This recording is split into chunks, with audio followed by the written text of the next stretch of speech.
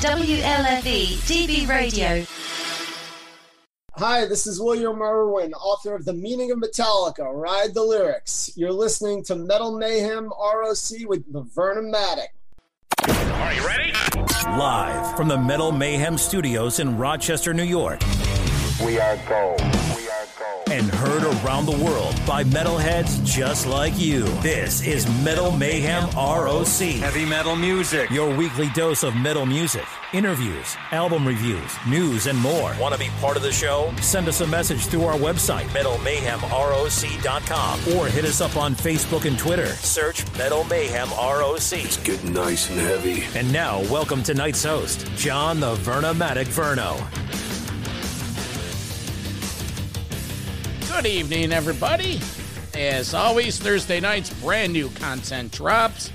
Tonight's episode, we go to Heavy Metal College. We welcome to the show Professor William Irwin. His brand new book, The Meaning of Metallica Ride the Lyrics. Now, this book just came out this Tuesday, April 19th. You could find it everywhere. It's the first book to focus exclusively on the lyrics of the band.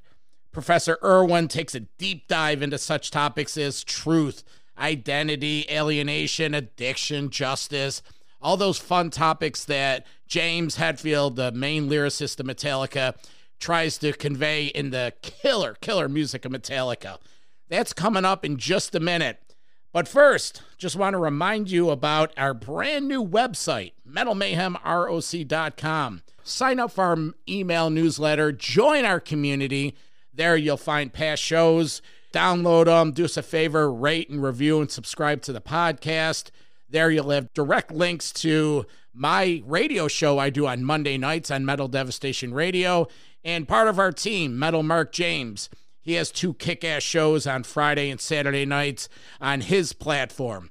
Check out the Meet the Team page where each of us, Metal Walt, Ian O'Rourke, Bill the Rager, Southern Cal, we all have our own pages and links to our different platforms. So that's about it. Now, on to our feature interview tonight. Heavy metal professor William Irwin in his book, The Meaning of Metallica Ride the Lyrics. I'm the Vernomatic. This is Metal Mayhem ROC. And as always, keep it heavy. Hey! Listen up. Now, get that popcorn ready and grab a seat. Do it! As the Vernomatic presents this week's feature interview, exclusively here on Metal Mayhem ROC. Tonight, our guest is New York Times best-selling philosophy author, Professor Bill Irwin. Books include his pop culture series, The Simpsons, Seinfeld, The Matrix. Well, he's here today to talk about his new book, a heavy book, The Meaning of Metallica Ride the Lyrics. Let's welcome to Metal Mayhem ROC heavy metal scholar, Professor Bill Irwin. Hey, thanks for having me, Vernomatic. Great to be with you. I know you know your metal, man. I've been listening. I'm ready to talk. Oh, good. Great book. Just came out on Tuesday the 19th. Metallica, The Meaning of Metal Ride the Lyrics. Great title. Goes right into what you wanted to talk about. Got tons of questions. Going to dive right into it. First and foremost, how long have you been a Metallica fan, and why now on this book?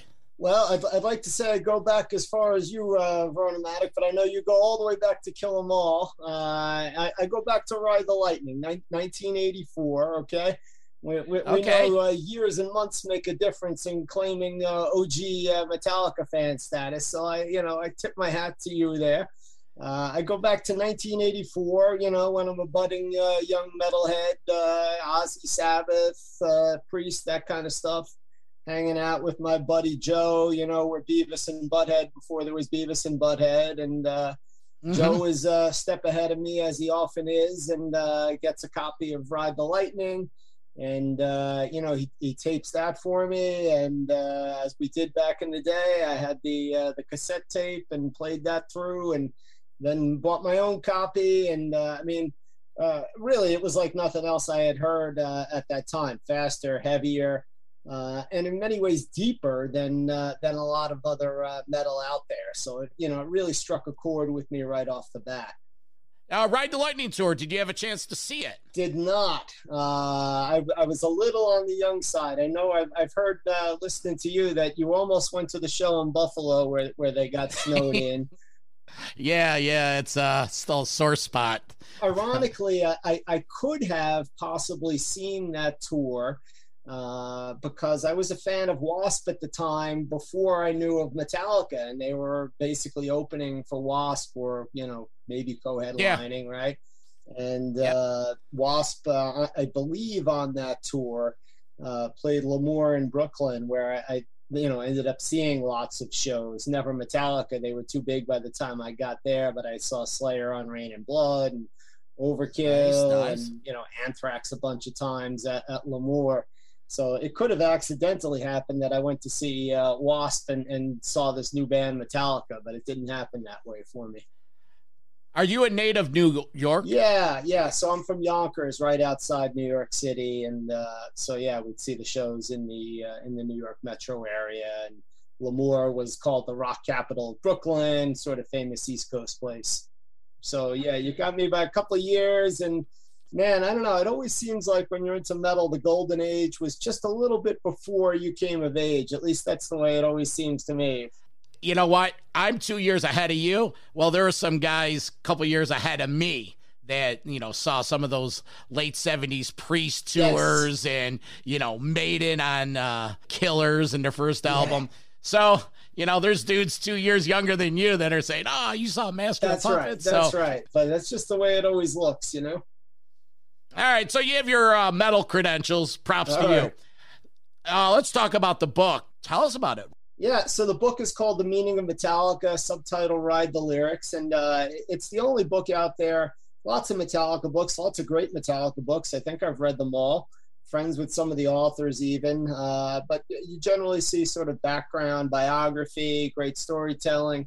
In some cases, you see some catalogs of the songs where they explain some of the background that's been, released here and there in interviews. What I do is look at the songs, in many cases line by line, and analyze the lyrics. And this is something that I've been doing since probably I am 14. I like to say that Metallica brought me two things that lots of guys my age, particularly back then, shied away from, and that is poetry and therapy. From the beginning, I probably got into poetry by looking at song lyrics, and in particular, the best among them, in my opinion, Metallica's.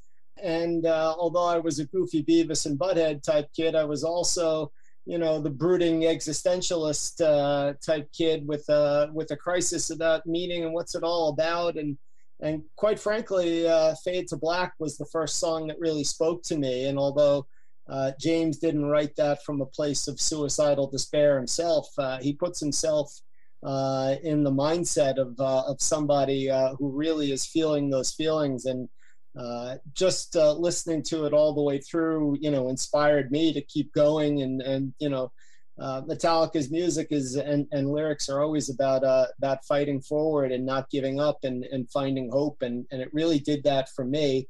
And so they've been the soundtrack of my life, at least since I'm 14, all the way through to the the most recent album, which isn't that recent anymore. And they've always been a source of inspiration and therapy and poetry for me. And so this is my sort of tribute to that. I know that a lot of fans take the lyrics very seriously, as I do. Not everybody. Some people really just tune into the music, and that's fine too. And other musical artists have gotten very serious treatment. I mean, Bob Dylan gets the Nobel Prize, and lots of books written about Dylan's lyrics, and, all props to him for that. Metal music in particular, just, it seems to get dissed over and over. I mean, with, Rock and Roll Hall of Fame or whatever it is. And so here I am saying, this is really first-rate stuff that needs to be taken seriously. Certainly, without good music, the lyrics won't do very much for me. So, like, you take Leonard Cohen, great Canadian artist, who's got great lyrics, but the music doesn't really get me. And he's certainly not metal, but I don't restrict myself necessarily to metal. But yeah, from early on, I mean, like Ozzy and Sabbath, I mean, I was tuned into their lyrics, and a lot of that really spoke to me even before I came to Metallica. And you know, that's always been the case for me. I mean, sure, the guitar and the drums and all of that has to be there, but bad lyrics can ruin a good song for me.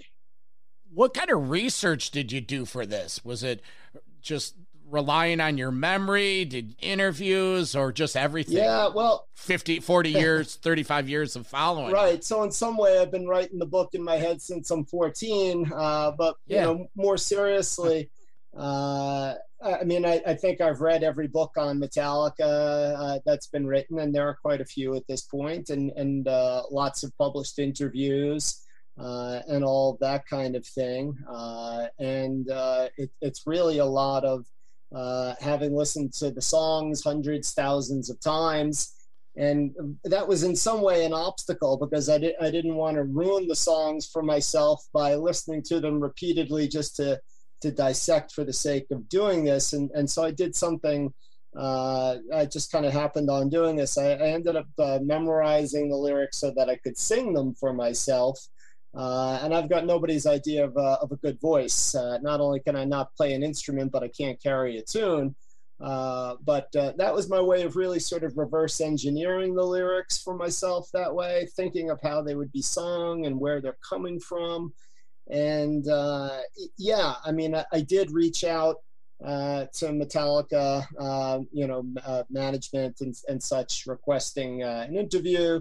And I was treated very kindly and professionally, and it just didn't end up happening. And I can understand that. A lot of artists don't want to comment on or even be interviewed about their lyrics. Was there any songs that didn't make the cut? How do you decide which songs to profile? Yeah, so I mean, first of all, it really covers the whole catalog from Kill 'Em All, where I don't talk a lot about Kill 'Em, but songs do make it there all the way up to Hardwired to Self-Destruct. And I haven't done a count on it, but I would say half of Metallica's songs get at least some sort of mention and discussion. Other songs get elaborate line by line analysis and dissection. And so what the book does is it doesn't catalog album by album, song by song, but rather goes thematically and looks for songs that sort of speak to one another or continue a theme, right? So the first chapter in the book deals with religion, and so I have a lengthy dissection and analysis of creeping death, into Leper Messiah, into the God That Failed, that sort of thing, right? Second chapter deals with addiction, and so I'm looking at like Master of Puppets, Low Man's Lyric, Fixer, and other songs that really speak to that.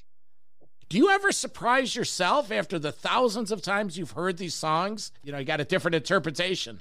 So one song that stood out for me that way was The Unforgiven 2. I've got some analysis of the whole trilogy of Unforgiven songs. And I mean, I've listened to that song hundreds of times, maybe not thousands in the case of that one since it's on Reload, but I've listened to it hundreds of times. And it wasn't until I started really dissecting it and trying to link it with the first and the third Unforgivens that it became clear that by the end, the narrator ends up killing the woman who he's in love with. And if you take a look at the printed lyrics, it becomes very clear, right? That dead sure she'll be there. Her eyes are closed. She'll never love again. I mean, it really is very grim, sort of tongue in cheek. And without, I mean, and when you think of metal, you don't usually think subtle, but Hetfield is really very subtle and cagey at times with some of the lyrical analysis.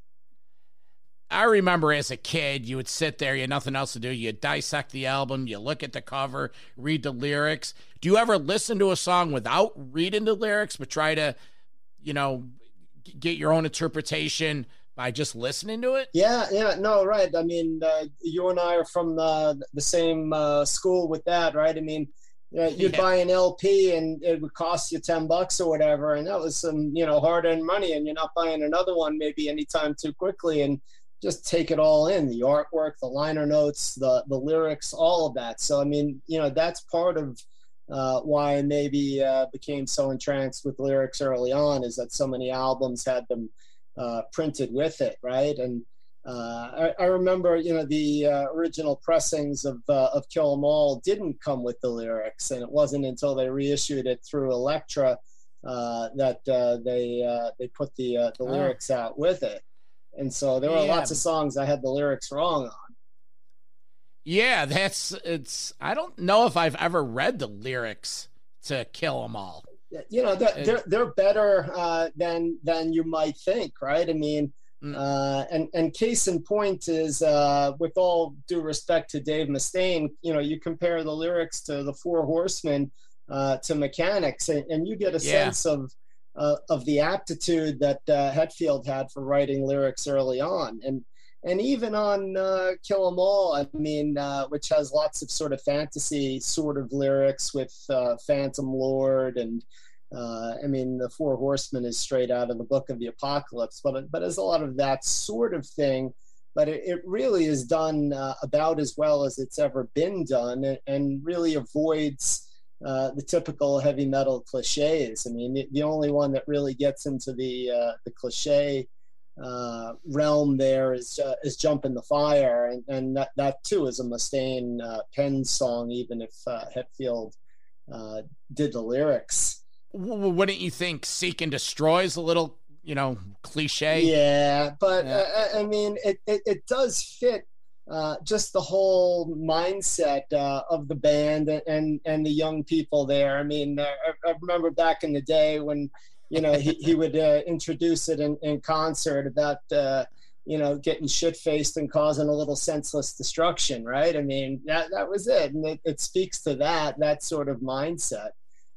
Well, it's how Kill 'Em All, the progression overall, Kill 'Em All, the Ride to Lightning.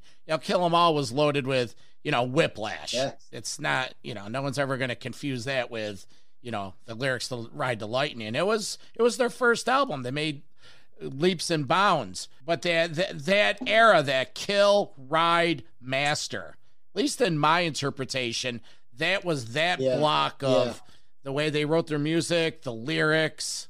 What's your favorite Cliff era lyrics? Because it was definitely a different band when Cliff was there.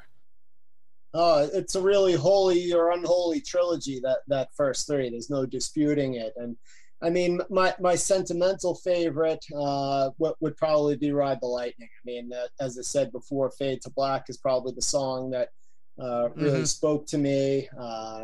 You have Creeping Death, which is really in its way a sort of subtle critique of the God of the Old Testament and organized religion. This is before Hetfield is really getting more personal in his reflections that come out more in the Black Album and the Load. And really, For Whom the Bell Tolls is, although inspired by the Hemingway novel and the movie version, is really a nice sort of implicit critique of war, and so that's probably my favorite of the three. But you can't go wrong. No, you can't go wrong. It depends what flavor you want. They're all like old friends. Yeah. Oh, I love that analogy of old friends, by the way, because that's the way I look at every album of theirs that comes out to this day. Is like I get to see my old friends again. And sometimes I'm not as crazy about what they're up to as I was back in the day, but I still always find something in it, that really resonates with me. We're talking with Bill Irwin, the author of the book, Metallica, The Meaning of Metallica Ride to Lyrics. I don't want to jump out of order, but I do want to put a little time in on Saint Anger. How much did the whole Saint Anger, some kind of monster documentary, help you interpret some of those lyrics? Because there was a bad period. Yeah, it really was. That they kept it together enough to have an album and for them to move forward, and that's the real success out of that. I don't think that I spend a lot of ink on Saint Anger in the book, but I do give it some due. Partly, for example, I mean, one of the things that comes clear in watching this, the Some Kind of Monster documentary, right, is that Hetfield leaves for rehab, and so the addiction issue is important there. And so lyrics like "My lifestyle determines my death style" is very important for thinking about the addiction issue. And "Sweet Amber," which is a sort of tongue-in-cheek about drink, alcohol, that sort of thing. Isn't that a Kirk Hammett line, though? Your lifestyle determines your death style? It might be, but it made it into the song, right? So we'll have to fact check that, and we'll put that in show notes. Yeah. I mean, that is true, right? That's the one album where they were sharing even lyric writing. Although, I mean, the odd thing about that, right, is that you have Kirk Hammett contributing some lyrics but no guitar solos, right? The whole operation was upside down, Bill. It was like there was no band. Jason cut out, and I love Jason Newsted. Yes. I've been sober since 8/2/06, and the last time I drank alcohol, I sat in my living room, I drank beers, and I watched Some Kind of Monster. And I was like, damn, if Het could do it, and he's this huge guy, I understand where he is coming from, that, Johnny Verno could do this. And, I haven't drank since. It was tough being James Hetfield. He talks about going over to he picked those Russian hunting trips over spending time with his family. Was it to get away? Was it to drink the vodka? But that whole Saint Anger, some of those lyrics, they were raw. That's what I'm trying to say. They were just raw. They are raw, and congratulations to you on your sobriety. We share that in common, as it turns out. I haven't had a drink since '97. Just celebrated 25 years of sobriety, and congratulations to you too. Yeah. I mean, it's been interesting watching Hetfield's journey. As fans know, he relapsed a couple of years ago, and as far as we know, he's back on the beam now, and it'll be interesting to see what lyrics in the future have to say about that. But yeah, I mean, he was in a really terrible place emotionally and everything else. And that's a case where Saint Anger, didn't actually yield great lyrics. It yielded something, but it was just a product that they got out there. Although, as you know, Vernal, from talking to lots of fans, there are fans of Metallica for whom that somehow is their favorite album. As there are fans who, Reload is their favorite album. And, so it's amazing how even what we might consider a bad Metallica album is, in some people's estimation, great music and even great lyrics. Well, it's like with yourself. You discovered them in Ride the Lightning. That was their launching point. Yeah. Even the band to this day, when you go see them live, 3 or 4 songs into the set, James asked the crowd, who's new to the Metallica family? And it's a fair amount of people. So, hey, we're not here to dispute. The Metallica machine is fantastic. Yep. So let's pick it up. The Black Album. Yeah, so I mean, the Black Album, right, of course, is where Metallica lost a lot of fans and gained a lot of new fans, and a lot of old schoolers thinking that it had gone too commercial at that point.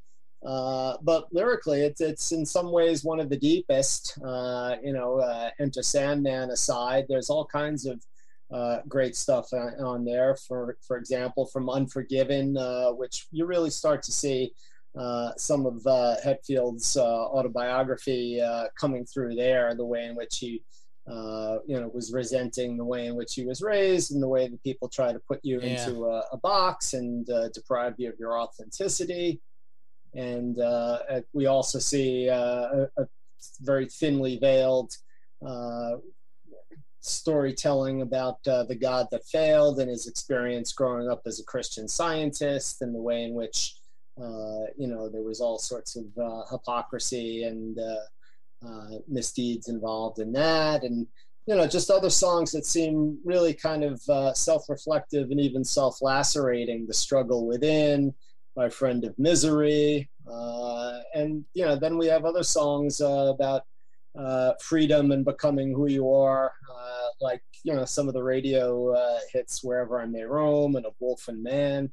And almost all those songs, I think, in the book get some pretty close line-by-line analysis.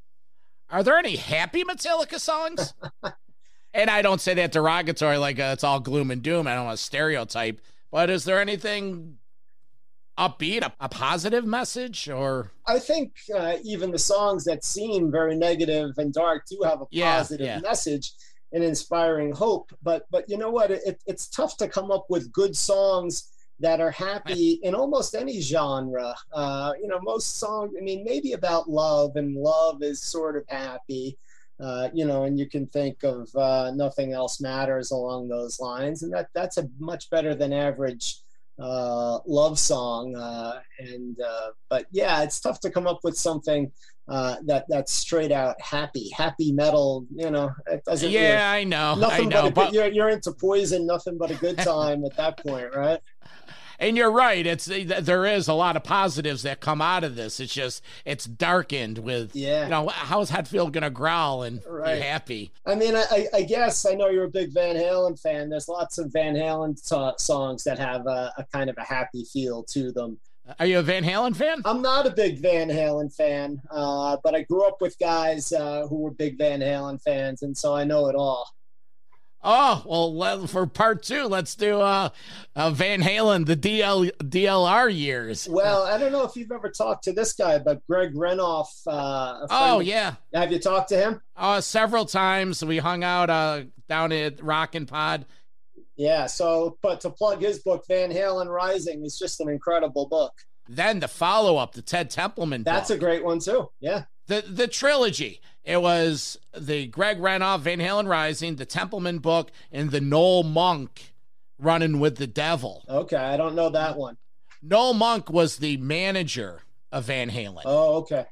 Worked for Warner Brothers, and he came off the road with the Sex Pistols. His next job was to be the road manager for Van Halen. Never even knew the band, who it was. Yeah. He met him when he flew to Chicago for the opening night.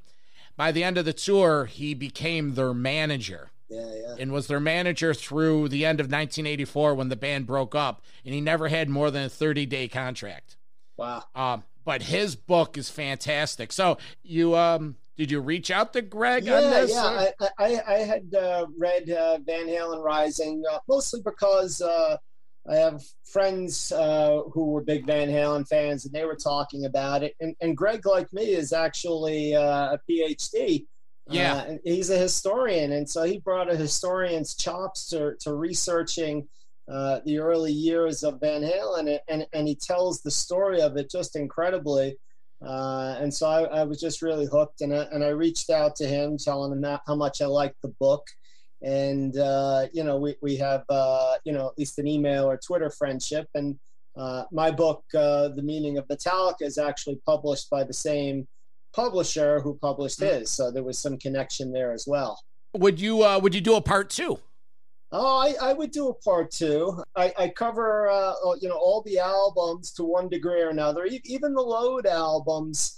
I'm probably like a lot of older fans who are not all that enthused about a lot of the songs, but like a lot of fans, I could collapse the two into one album that I like very much. And there's some great lyrical reflections. So some of my favorite lyrics from Metallica, and certainly on the issues of addiction and potential sobriety, at least, come on the Load album. So that The House That Jack Built on Load, and then we have Low Man's Lyric and Fixer on Reload.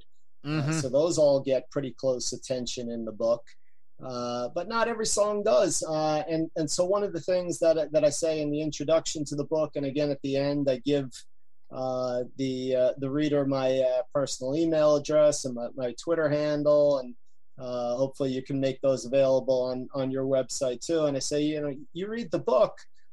Get in touch with me. Send me an email. Send me a DM through Twitter. tell me what I left out. Tell me what you think I got wrong. And let's have a conversation.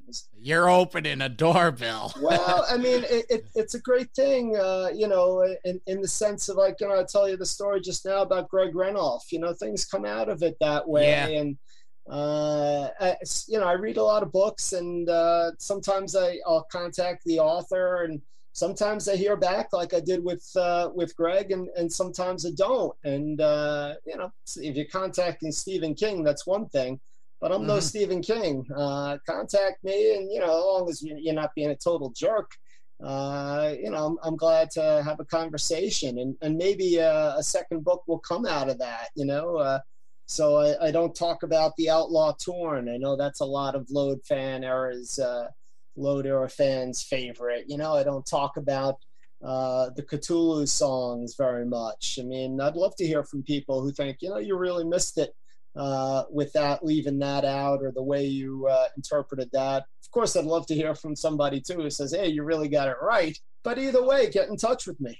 And you're right, those two loads could be compacted into one. It is what it is. Hey, our band's still releasing stuff. Yeah. Magnetic, and I like the Magnetic choice you did. Well, you had the Judas Kiss in there.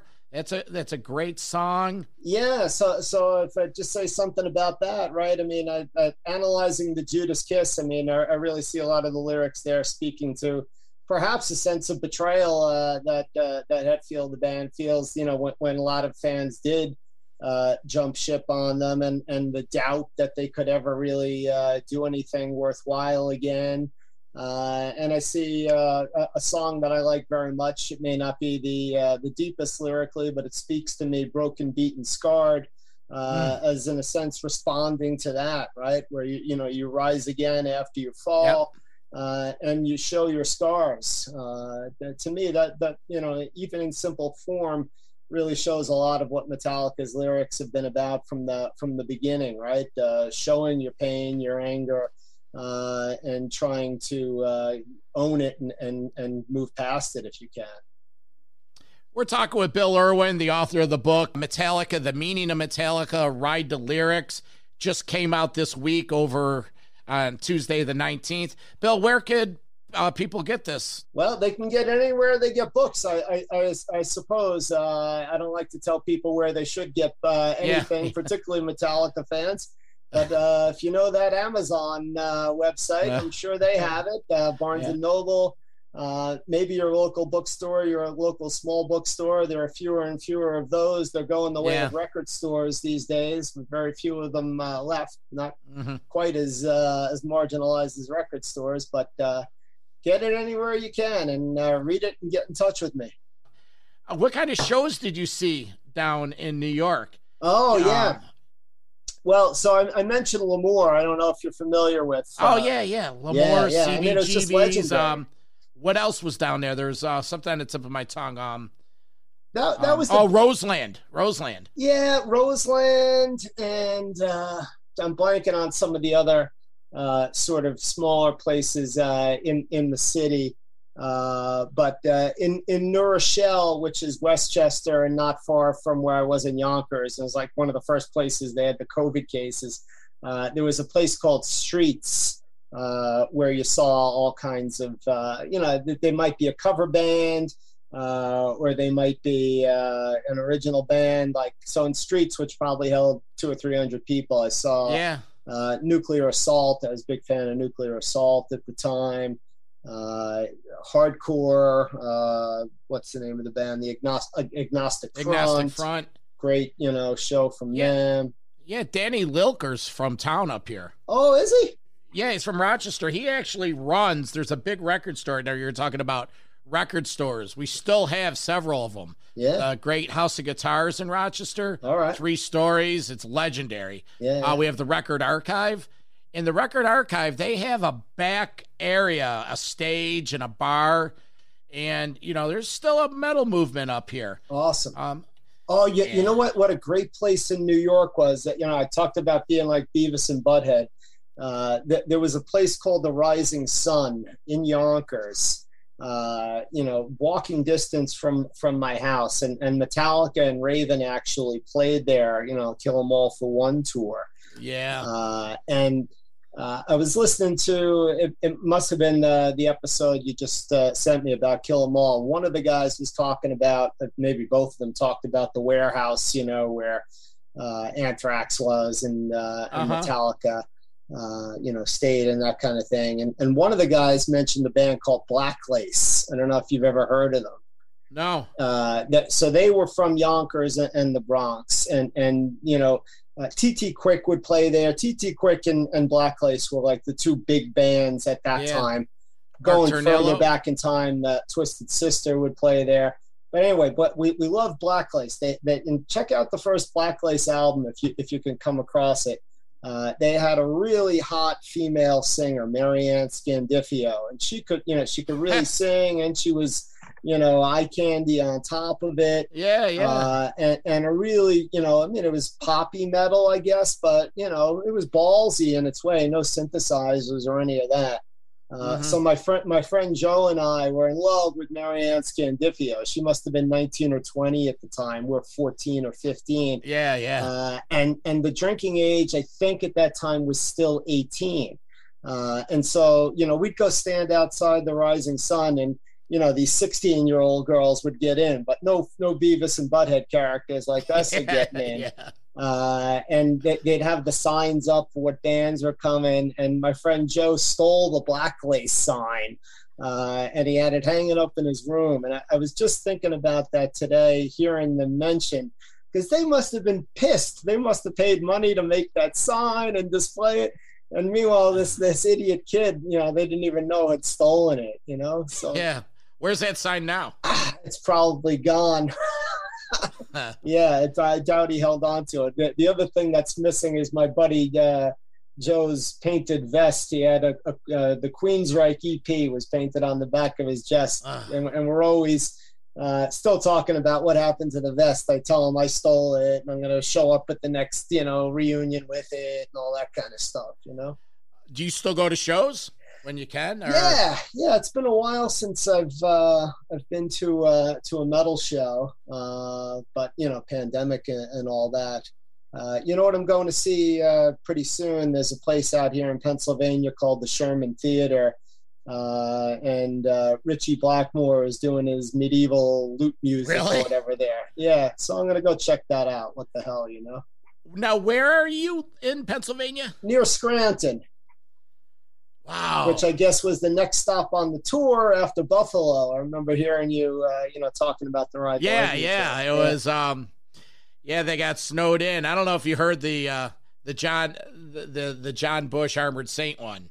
Yeah, I think that maybe that's what I was, or maybe you played a clip of it, or maybe you talked about it. I forget. Yeah, Scranton was. The guy, like I said, the guy I do the show with, one of my correspondents, Metal Walt, that's his air name. He lives like 15 minutes from Dingbats in New Jersey. Okay.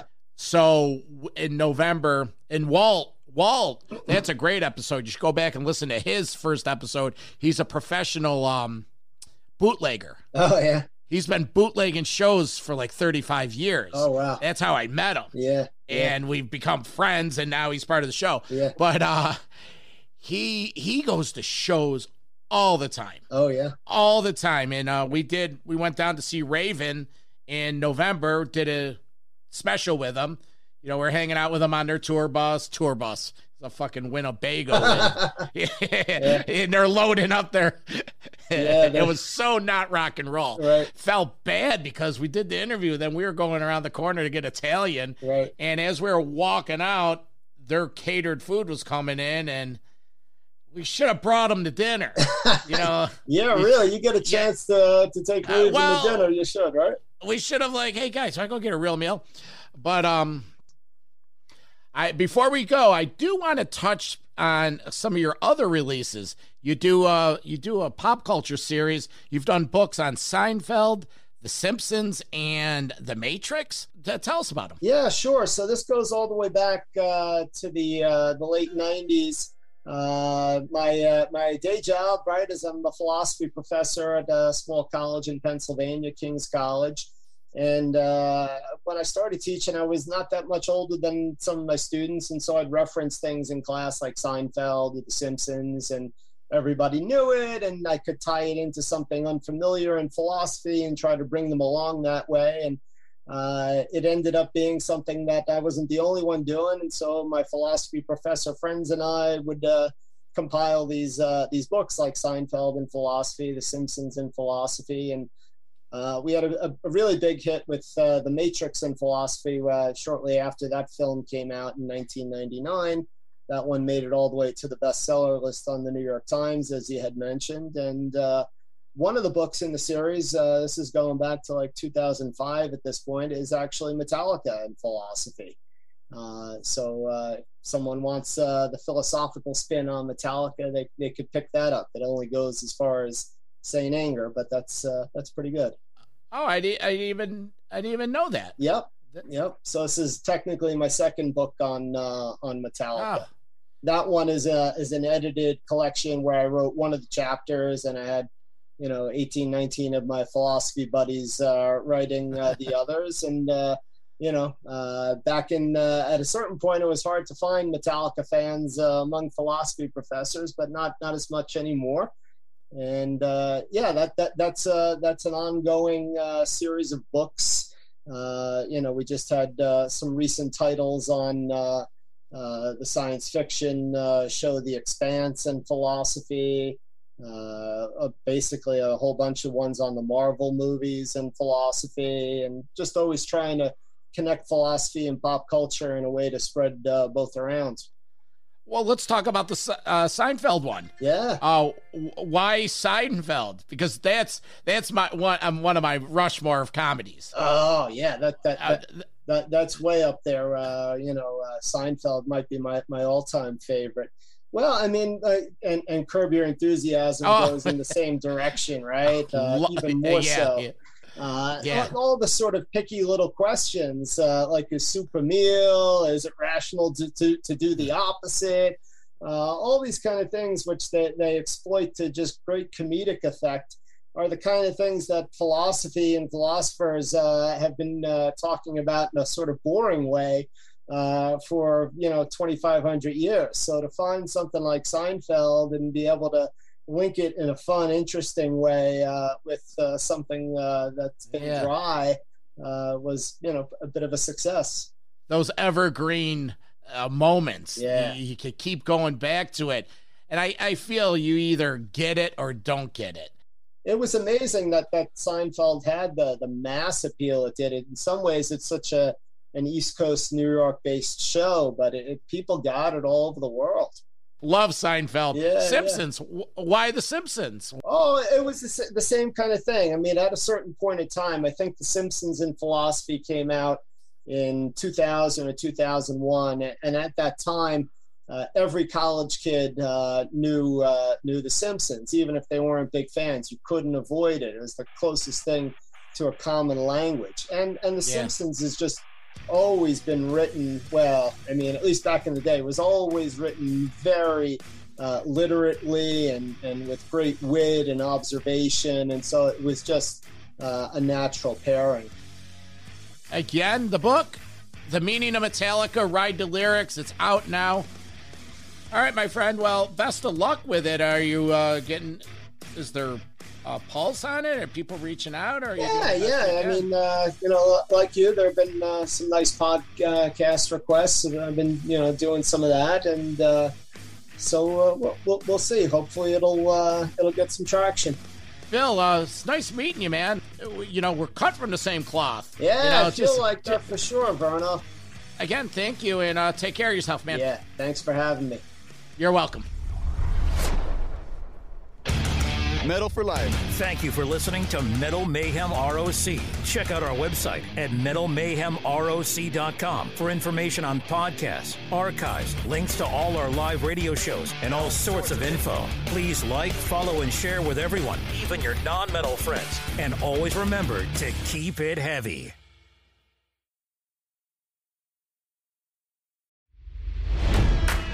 It's NFL draft season, and that means it's time to start thinking about fantasy football. FantasyPoints.com features industry-leading experts and prognosticators using proprietary hand-charted data to help you score more fantasy points. FantasyPoints.com is the place to go for whatever kind of fantasy football you play. Whether you play fantasy football, daily fantasy sports, or do a little bit of everything, Fantasy Points has the meticulously researched content to guide you to victory. And why wait for the fall? Fantasy Points also covers the new spring football league, the UFL. Join the guru, John Hansen, Scott Barrett, Joe Dolan, and other massive names in the fantasy football universe with an exclusive offer. Use code Pantheon for 15% off any Fantasy Points package, including the all-in package, with access to every article, tool, and data nugget that Fantasy Points has to offer. That's FantasyPoints.com and code Pantheon for 15% off at Fantasy Points. FantasyPoints.com, code Pantheon. Score more fantasy points.